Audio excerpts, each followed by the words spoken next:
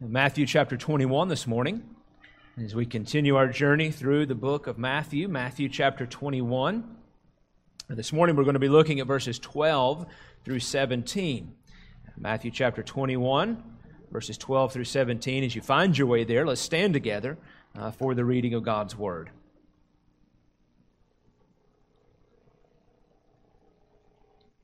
Scripture says that Jesus entered the temple and drove out all those who were buying and selling in the temple, and overturned the tables of the money changers and the seats of those who were selling doves. And he said to them, "It is written, my house shall be called a house of prayer, but you are making it a robber's den." And the blind and the lame came to him in the temple, and he healed them. But when the chief priests and the scribes saw the wonderful things he had done, and the children who were shouting in the temple, "Hosanna to the Son of David," they became indignant. And he said to them, "Do you hear what these children are saying?" And Jesus said to them, "Yes. Have you never read, out of the mouths of infants and nursing babies you have prepared praise for yourself?" And he left them and went out of the city to Bethany and spent the night there. You can be seated.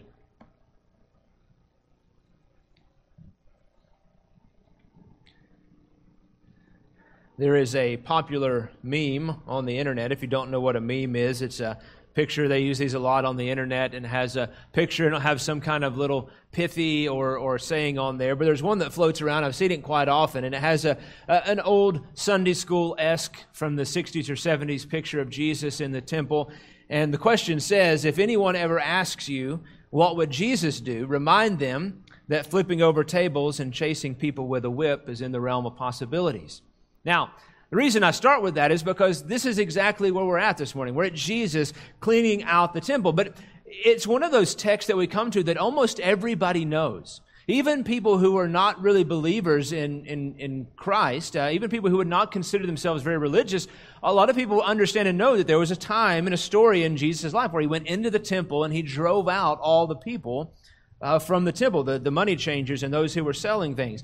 But again, it's one of those passages that, although it's so well known, is very misunderstood as to what is actually taking place in this passage. And it's one of those things that really people can't seem to wrap their minds around. And it's one of those texts that shows us as Jesus, not as is often tried to be portrayed by the modern world, as Jesus just being this very withdrawn and always about love and always about kindness. And we know that Jesus was love exemplified. Jesus was kindness and grace and mercy exemplified. But the way he's tried to be defined in the world today is that because he was loved, that he never confronted anyone.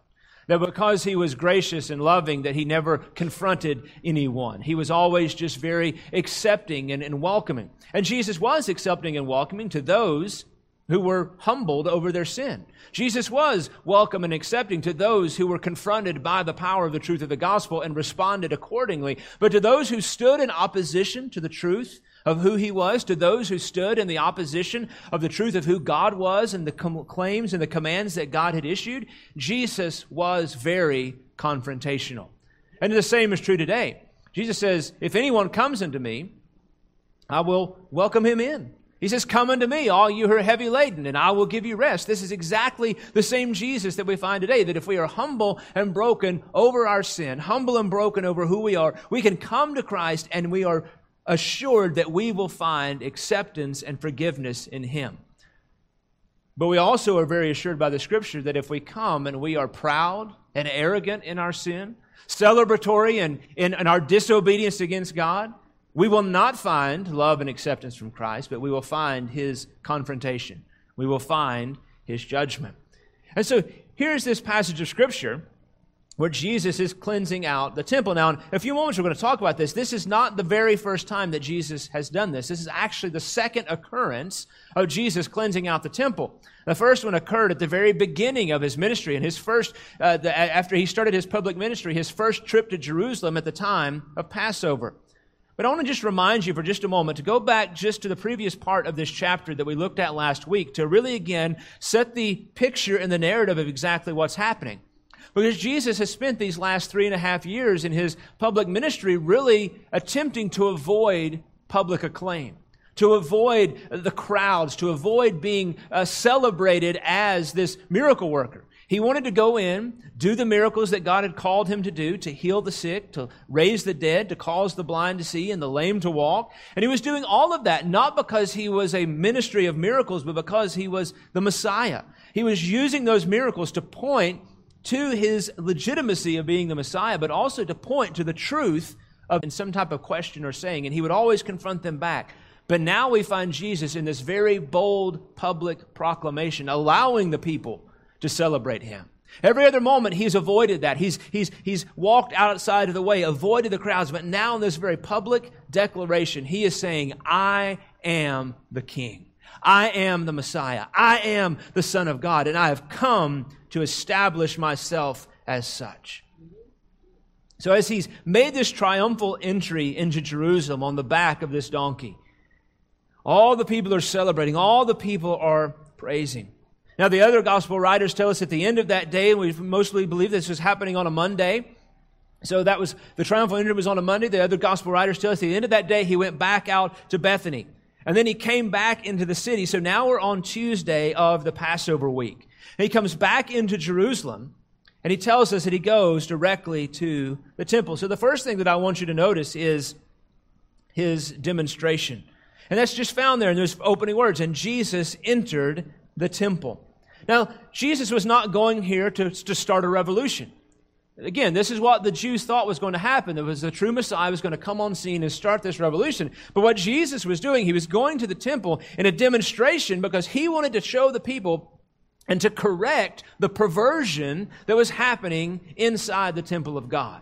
Because the scribes and the Pharisees had changed almost everything around the context of what God had established in the Old Testament of the law and what was supposed to be happening. They had perverted so much of it. Jesus was going to the temple to say, I'm going to correct the wrongs that are happening. I'm not going to start an earthly revolution, but I'm going to call these people back to a true spirituality. I'm going to call these people back to a true worship of God. I'm going to call these people back to understand exactly what it means to worship the true and the living God. The Jews expected that the Messiah would come in and attack the Romans, but actually what we find here is Jesus come in and he begins to attack, in a sense, his own countrymen. He's correcting them. He's not worried about what the Romans are doing. He's worried about what his own people are doing because what's happening in the temple is so far off base from what God had intended. Now it's the time of Passover. At the time of Passover, all the Jewish people were coming back to Jerusalem. So not just those who lived inside the city, but those who lived all scattered out throughout all the regions. And it was said, and by tradition, that the only way that you could really celebrate the Passover was to come back to the city of Jerusalem. And so all of these men would have been coming back to offer sacrifices, to pray at the temple, to do ritual cleansing, to give their offerings there in the temple. Remember, some estimate that millions of people would have been gathered here inside of Jerusalem. And because there were so many people, and because the city was so limited on size to accommodate all those people, and because people wanted to be actually in, quote unquote, the city of Jerusalem for this event, at the time of the Passover, the scribes and the Pharisees would actually temporarily extend the borders of the city further outside of the actual walls, out into the closing regions, so that during Passover, even if you weren't actually staying in the city, technically by their determination, you were still actually in Jerusalem as they extended the boundaries of the city. So all of these people are gathered here. And the reason I want us to get that in our mind is to think about that anytime Jesus would have went to the temple and done this, it would have been a powerful statement. Because there always would have been people there offering sacrifices, doing things like that. But especially at this moment. And this just shows us that on God's timetable, that all of this was perfectly planned by God. We can't ever get over that understanding that what's happening here in Jesus' life was not just some accident.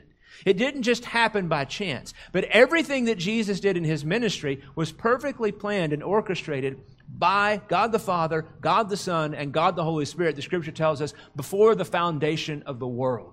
So everything we see happening now in Jerusalem was planned even before the world was brought into existence. That God the Father, God the Son, God the Holy Spirit knew that on this day, Jesus would enter into the temple and establish himself not only as the Messiah, but also as the Lord of the temple. They're there worshiping. The scribes and the Pharisees are there saying that they're worshiping God. Jesus arrives on the scene and he says, I am the God you're worshiping. I am Him. And I'm here to establish that truth and that fact. And this was the demonstration. He's showing the people that their real problem, the Jewish people's real problem was not the Roman occupation. The Jewish people's real problem was their sin before a holy and a righteous God. The Jewish people's real problem was that they needed to evaluate their own lives and realize that they were not worshiping God in spirit and in truth as God demanded. So Jesus goes to the temple because this is exactly where this needs to take place. He had to go to the heart of the matter to address the heart of the problem. It's all about this true worship. So this is His demonstration, but also in that verse I want you to notice His anger.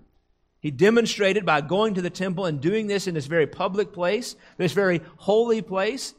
Now, we need to, again, put our minds around this. As Christians in the South, we have incorrectly, oftentimes, attributed this building as the church. Now, this building is not the church. This building is a building.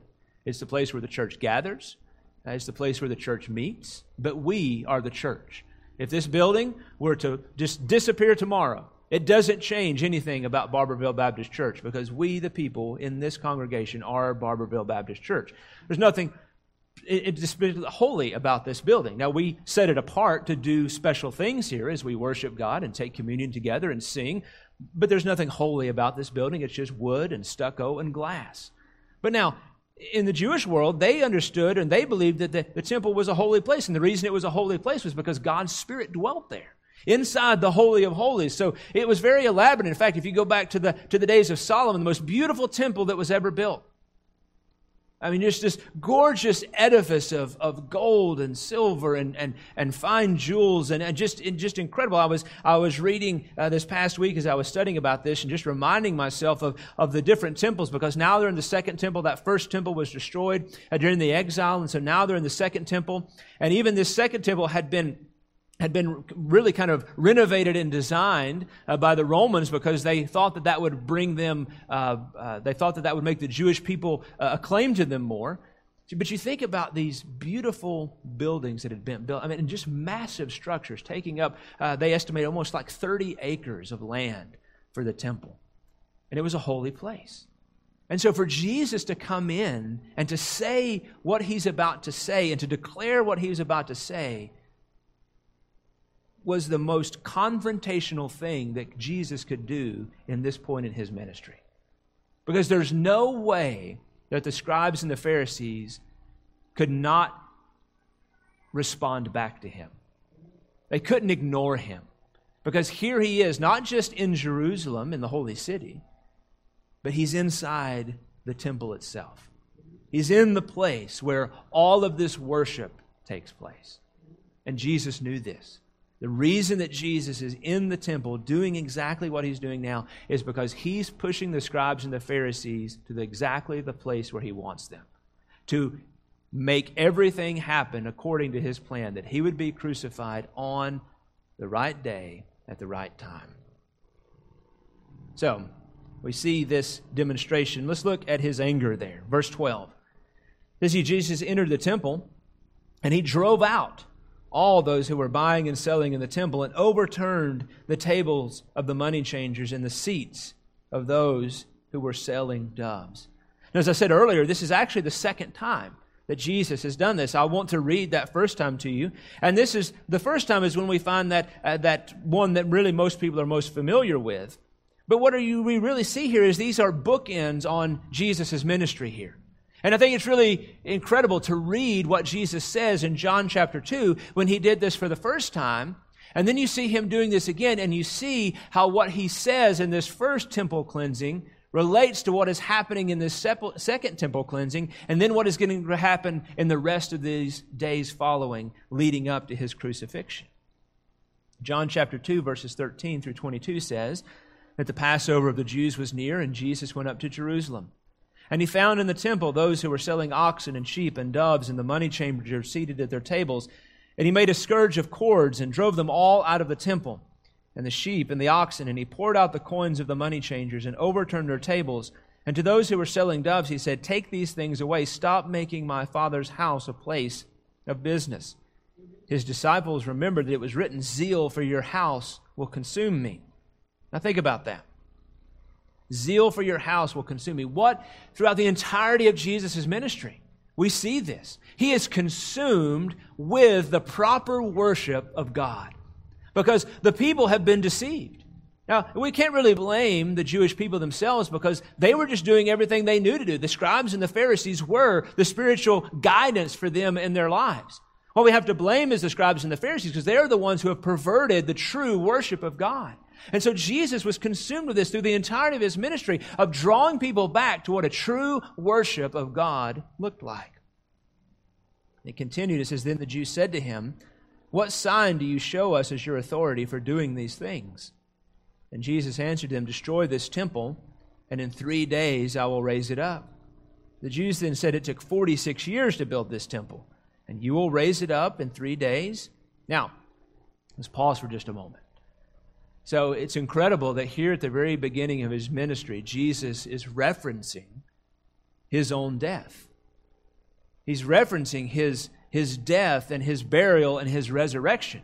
Because when he says destroy this temple, they took it to mean the temple that they were standing in. But Jesus, he says, I'm talking about me. He says, you destroy me, this temple, because who is God? He is God. He was the true temple. He was the true representation of God. And he says he was speaking of the temple of his body. So when he was raised up from the dead, his disciples remembered that he had said this, and they believed the scripture and the word that Jesus had spoken. So it's really like these bookends. Here at the very beginning of his earthly ministry, Jesus goes into the temple, cleanses the temple, declares himself to be the Messiah, because he says, destroy this temple and I will raise it up again in 3 days. I will show you and demonstrate who I am. And now here we come to the very end of his ministry. Jesus comes back to the temple and he's doing this cleansing again. It had to be done for a second time. And really, that's the disappointment fact that we find is that when false teaching is prevalent, it oftentimes does not just have to be done once, but it has to be done on multiple occasions. It has to be cleansed and has to be dealt with, because just as soon as one thing is dealt with, something else will begin to creep in. And we find that throughout the history of the church. In fact, John MacArthur pointed out, he says it was part out of Martin Luther's great hatred of indulgences, the supposed buying of God's grace for money, that the Protestant Reformation was born. Believers today should cry out, as Luther did, for Christ to cleanse the church of its modern defilements, including making merchandise of the gospel. Judgment still must begin with the house of God." End quote. So what we've seen over time is the same things begin to happen. Now, we would not say today that in churches that you see some of the falseness that the scribes and the Pharisees were performing here, but we find many, many other things. As I thought about through this week, I thought about, well, first off, we see the Catholic discrepancies that they've been taught over years and years. And Martin Luther rose up against it in the Reformation, against the idea of indulgences and those kind of things. But even still recently, the Catholic Church has brought back the concept of indulgences, that you can pay a certain amount of money and that you can have people rescued out of purgatory, or that if you go and touch and certain holy relics and shrines, that you can take years off of your time in purgatory. But then I thought about the prosperity gospel. The prosperity gospel that teaches that, if you give certain amounts of money, then God will bless you more. And over the time, churches have tried to deal with those things, and we push those certain types of things out, but then something else begins to creep in, and now perhaps in our time, the prosperity gospel is still there, but now we're dealing with a much more liberal gospel. A gospel that says that there is no judgment for sin, a gospel that says that there is no need to repent, a gospel that says that God will just love you any way that you are. All you have to do is just be happy in yourself, and God is happy with you. And the reason that all of those things are so dangerous is that it distorts the true worship of God. Because we're not worshiping a true God if we have created a God of our own imagination. So Jesus is angry in this moment. It's important as believers that we understand that anger is not necessarily sinful. Perhaps most of us in growing up, our brother or sister need to apologize to them. We shouldn't be angry for those kinds of things. We oftentimes are chastised for our anger. But what we find is that righteous anger is a good thing. Righteous anger drives people to do things that are good and holy and just. Righteous anger that is not going the way that God intended it to happen. Angry when we see the effects of sin on people's lives. It's okay to be angry when we see wickedness in the world. It's okay to be angry at those things. That is a righteous anger. And so Jesus was perfectly right in this. How do we know that? Because the Scripture tells us that Jesus was angry, but He did not sin. Jesus tells the Scripture in His life. So what's happening inside the temple? Let's talk about that for just a moment. Again, all these people are here in Jerusalem. Again, millions of people coming into the city. They're coming to the temple to do a few things. They're coming to the temple to offer sacrifices. They're coming to the temple to pay temple tax. It was something that they were required to do at the time of Passover. So anytime you have large groups of people gathered into one place, there's always a few people who figure out how they could make money off of the people who are gathered there. And this is exactly what is happening in this moment. Because the currency of the day, even though they were in Jerusalem, the currency that was being used was a Roman currency. That's what everybody used. It was the common currency of the day. But the Scripture mandated that the temple tax had to be paid with the Jewish drachma. It had to be paid with that Jewish coin. So if you were coming into Jerusalem and you needed that drachma to pay the temple tax, how convenient would it be if you didn't have to go anywhere else but to the temple, and there sitting outside of the temple would be someone who would convert your money for you? Now, in a sense, there's nothing sinful about that. There's nothing wrong with changing currency. If you've ever gone on a mission trip, it's something you have to do. You arrive in a new country, you take your American currency, and you convert it to whatever that currency is of that country so that you can do things while you're there. Nothing illegal, nothing immoral, nothing problematic about that. But what was happening in this was that the men who were doing that were charging exorbitant exchange rates for the people who were coming to the temple. So instead of just charging an amount of what it took for them to do the work, they were charging them double, triple, quadruple the amount of time or the amount of money of what they should have been charging them. And it was the same thing with the animals. So when you had to offer a sacrifice, when you would bring an animal to the temple, that animal had to be approved by the Pharisees, by the priests, in order to be offered as a sacrifice. Now, for many people, because they were traveling so far, it would have been difficult to bring these animals along on this journey without the assurance of when they got there that that animal would be approved for sacrifice. So again, how convenient would it be for if you just arrive at the temple and here's a bunch of people with all these animals ready at the go, and you could just buy one and take it into the temple for sacrifice. And again, nothing inherently wicked about buying an animal from someone else, but the problem was that the priests had arranged it so was that the only animals they would approve for sacrifice were the animals that were for sale in the courtyard of the Gentiles outside of the temple. So you couldn't even bring one of your own in. You had to buy one at 4, 5, 6 times the amount of what you would pay for it anywhere else. Had to be bought there, and they would approve those animals for sacrifice. It was kind of interesting. One commentator, who's a more modern commentator, pointed it to the idea of buying food at the airport, right? You go into the airport, and all of a sudden, a cheeseburger that costs 69 cents in the parking lot is $6.90 just across the gate once you get behind security. Because they know you need to eat, and they know you'll pay it. This is exactly what was happening here inside the temple. This is what infuriated Jesus. It wasn't the fact that they were just changing the money. It was the fact that people were coming to the temple to worship God, and they were being extorted in order to do so.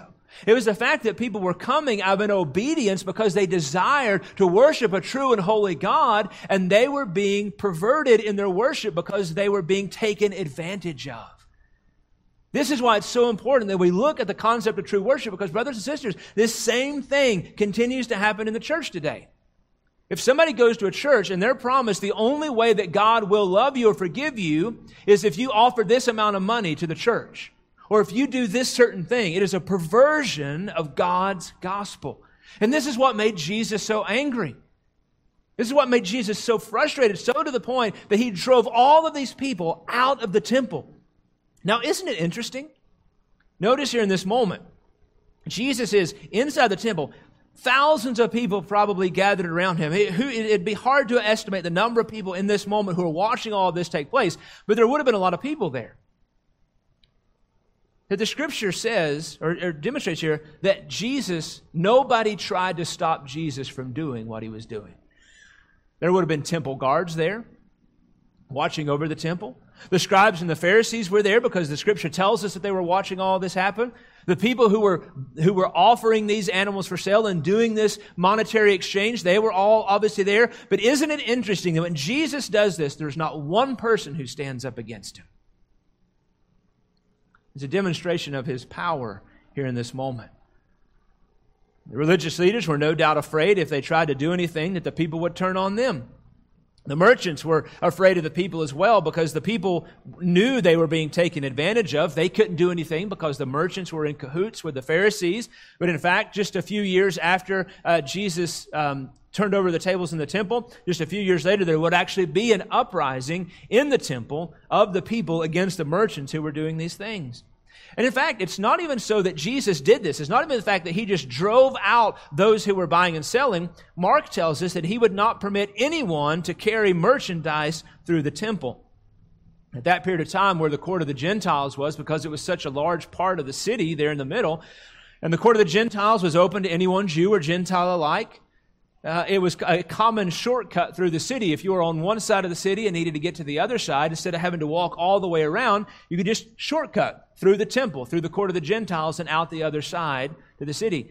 Jesus said he drove all these people out, and he was not even let anyone coming through as a shortcut through the temple. They couldn't even bring their merchandise, what they had bought on one side of the city to the other. Why? Because he's establishing here the worship of God.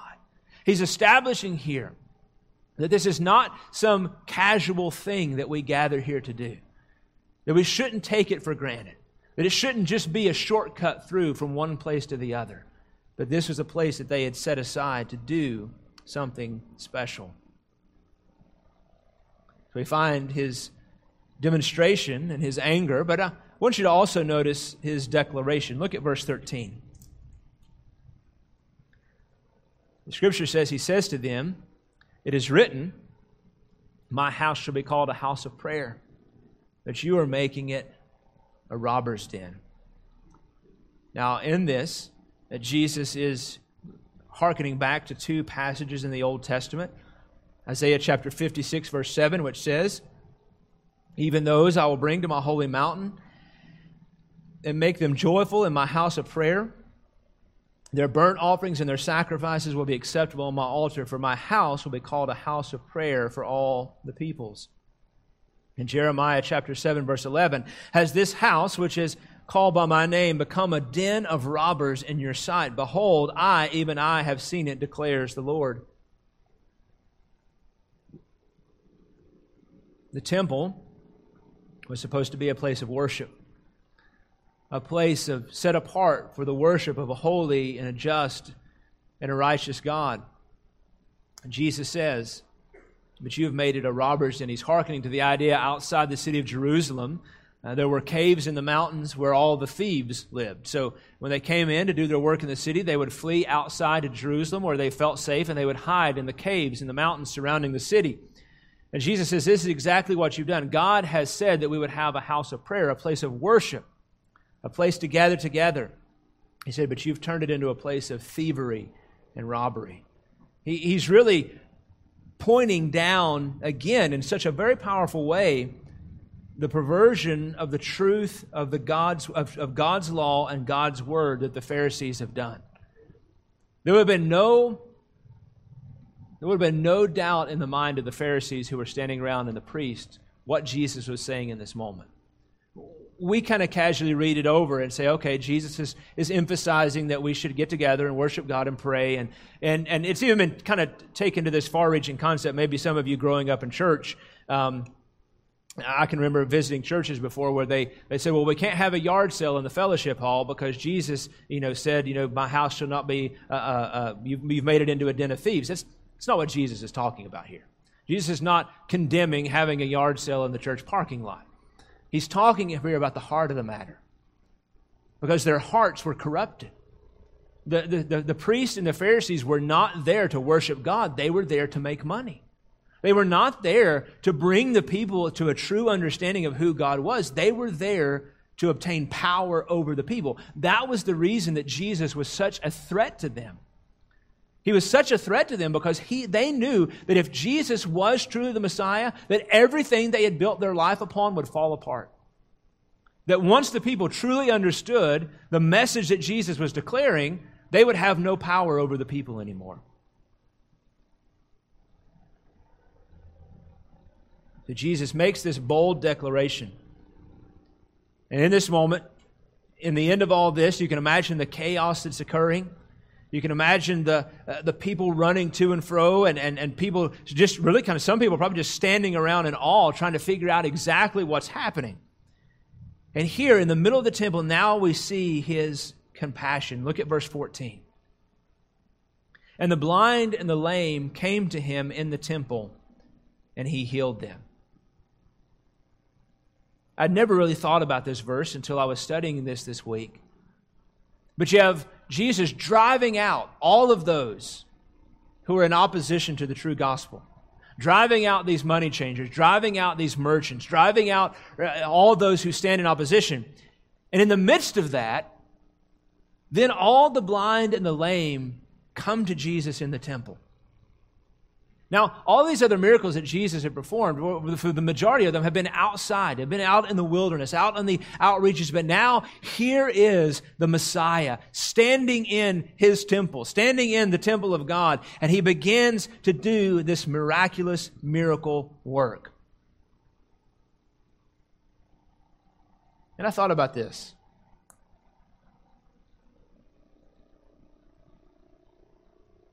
Is that now the temple had been cleansed and ministry could happen. Now, I don't want to run too far down this rabbit trail, but I think that's a problem with a lot of churches. Is the reason they don't see ministry happening inside their churches is because the temple hasn't been cleansed. They're worshiping a false god. They have perverted the gospel somehow. They are doing something, things that are happening. And in fact, I have heard stories in the last several weeks of churches where there are people who are doing things inside of the church that are so obviously sinful, but yet people are unwilling to deal with it. And brothers and sisters, how could we ever expect God to do things in His church if we're unwilling to do what He has asked us to do? If we're unwilling to deal with sin in our own lives. Let's start with ourselves first. Before we look at anybody else, if we're unwilling to deal with the sin in our own life, how will we ever expect God to do anything in our lives? If we're unwilling to deal with the sin in the church. And so here, now Jesus has cleansed the temple, and now this beautiful moment of ministry takes place. That the blind and the lame come to Him and He heals them. It's the wonderful thing about Jesus' ministry that we see over and over again, that anytime anyone comes to Jesus, humbly, what does He do? He never turns them away. And if you're here this morning, and you know, as you sit here today, that you have never put your faith and trust in Jesus Christ, here's the good news. He will not turn you away. Come to Him, humbly and broken over your sin, and the promise is that you will be healed. You will be changed. And we're not talking about physical healing per se. We're talking about the most important need that people have, and that is spiritual healing. Because the same ministry of miracles that we see Jesus performing in those who are physically ill, we see Jesus most often doing in those who are spiritually ill. It's one of those misunderstood statements in the Scripture when Jesus promised. He says, greater things will you do than I have done, when He's speaking to His disciples. And so oftentimes people say, oh, well, Jesus healed the sick. That means we can heal the sick because we'll do greater things. And Jesus raised the dead. That means that we can raise the dead. No, the greater thing that Jesus is talking about there is that we would have the opportunity to preach the gospel in further places and to more people than even He had the opportunity to do in His ministry. What is greater in this world, in the kingdom of God, than seeing somebody come to faith in Christ? You could have someone whose lame leg is made to walk, and that's a wonderful thing, but guess what? They could die next week. What would be a greater miracle in their lives is to come to know the true and the living Son of God and have their sins forgiven, so that even if they still walk with a limp in this world, they're going to rejoice with Christ in eternity in heaven forever. So Jesus is healing in the temple.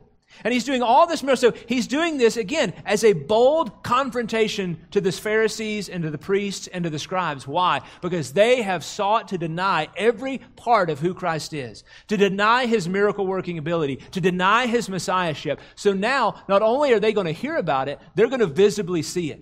They're going to watch this happen. And so are all of these thousands of people who are gathered around inside the temple in this moment. Jesus has now drawn all this attention to Himself because He's cast out all the money changers. And now He's going to draw more attention to Himself because as these blind people come and these lame people come, He's going to heal every single one of them. Imagine what a moment this was.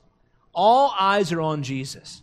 And this first blind man walks up and Jesus heals him. Now you know, as any of us know, that in that moment this blind man didn't just open his eyes and turn around and walk away. No, as soon as his eyes were opened, he began to shout. And he began to praise God. And he began to celebrate. And then this lame man came up who could hardly walk, had been stumbling all his life, and Jesus healed him. And again, you know this man didn't just turn around and casually walk off, but he began to joyously praise and to celebrate who Jesus was. Person after person after person after person, as Jesus heals him, we see His compassion on people who are hurting. The Lord is in His temple doing His work. Which brings us next to His exaltation. Look at verse 15 and 16. But when the chief priests and the scribes saw the wonderful things that He had done, and the children who were shouting in the temple, Hosanna to the Son of David, they became indignant.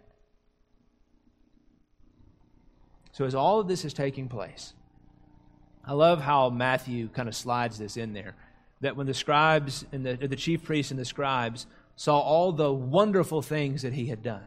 He's making it clear here. Jesus is doing nothing here but beautifully wonderful things. And these people are so hardened in their heart that they become angry about it. Not just angry, but indignant. And so these children are gathered here. Now, and I love that Matthew points this out too, because now the children are in the temple shouting the same thing that had been shouted as Jesus was making His way into Jerusalem. Hosanna to the Son of David. And remember, Son of David is a moniker of the Messiah. So even these children are understanding this. And it's really perhaps, most commentators point to a couple of different things. Number one is these children are imitating what they have seen. They were out in the streets and they saw their parents and their grandparents celebrating Jesus as He's made His way into the city. But also, they're excited because they've been seeing miracles taking place. And so a commentator after commentator pointed out that this is one of those texts where we should never think that children cannot grasp and understand the truth of who God is. Because here are these children in the temple, and they are praising God, praising Jesus as the Messiah because of what they have witnessed and what they have heard Him do on that day. It's part of the reason why, as we look around this room this morning, we have a room full of kids in our main service. We don't separate them out. We don't put them aside. Because we know and understand that even at a young age, children have the ability to grasp the concepts of the Scripture. Jesus said, "Turn not away the little children." And so here we find these children celebrating and praising God. And it's so funny because the chief priest and the scribe says, "Jesus, do you not hear what these children are saying? They're calling you the Messiah. Jesus, you need to say something to these children. You need to do something about this." And no, Jesus says, "Yep. Have you never heard? Have you never read?" And again, this is one of those cutting moments. Because when Jesus, He says this over and over again, because He's pointing them back to the Old Testament. And He says, "You priests, you scribes, you Pharisees, you ones who say that you know everything there is to know about the Bible, have you never read what the Scripture says?" Psalm chapter 8, verse 2, "From the mouth of infants and nursing babes you have established strength because of your adversaries to make the enemy and the revengeful cease." So again, we find a fulfillment of prophecy. again of the Messiah. Now here Jesus, Matthew again points this out, that even in the praising of the children in the temple, them praising Jesus, it's another fulfillment of what had been proclaimed in the Old Testament, that out of the mouths of infants and children that they would praise Him.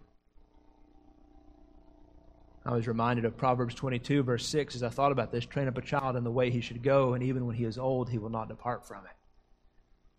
You know that those children who witnessed what they saw there in the temple never forgot those moments.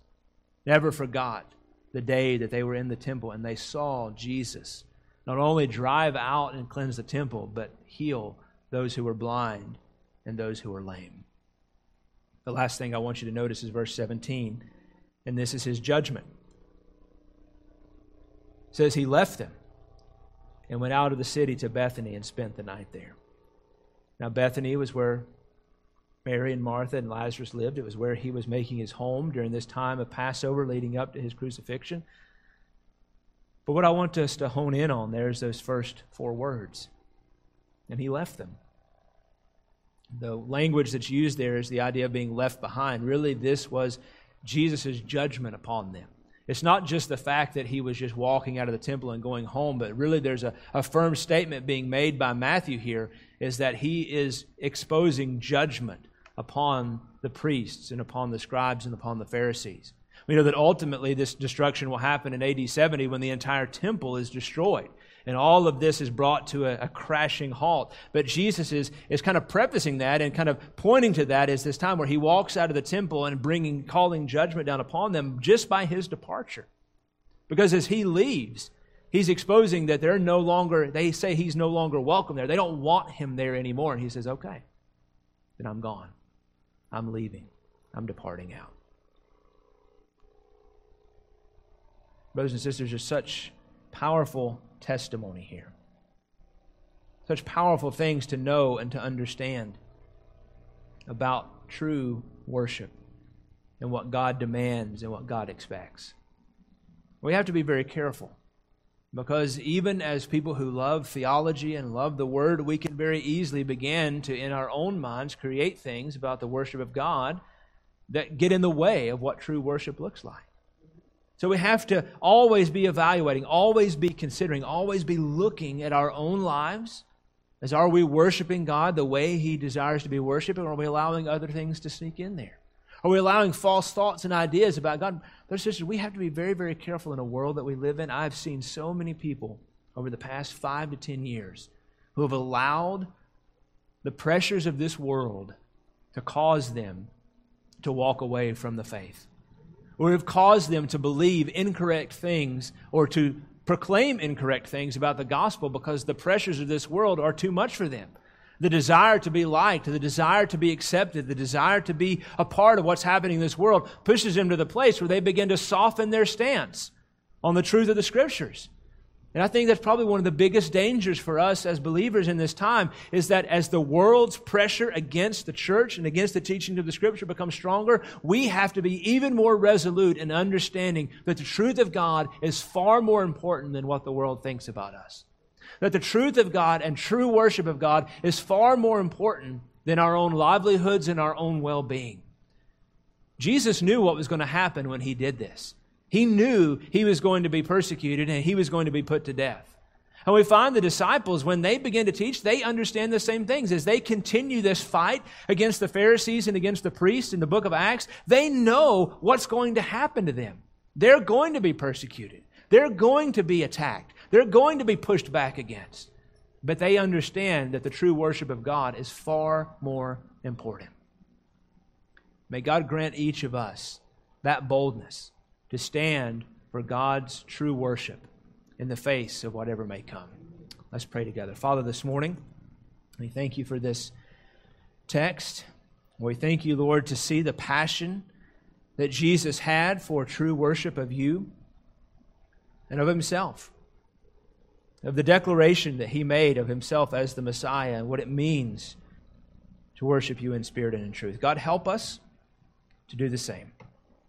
Father, as we come to the table now, help us to evaluate our hearts before You. Help us to evaluate our sin. and our growth in you.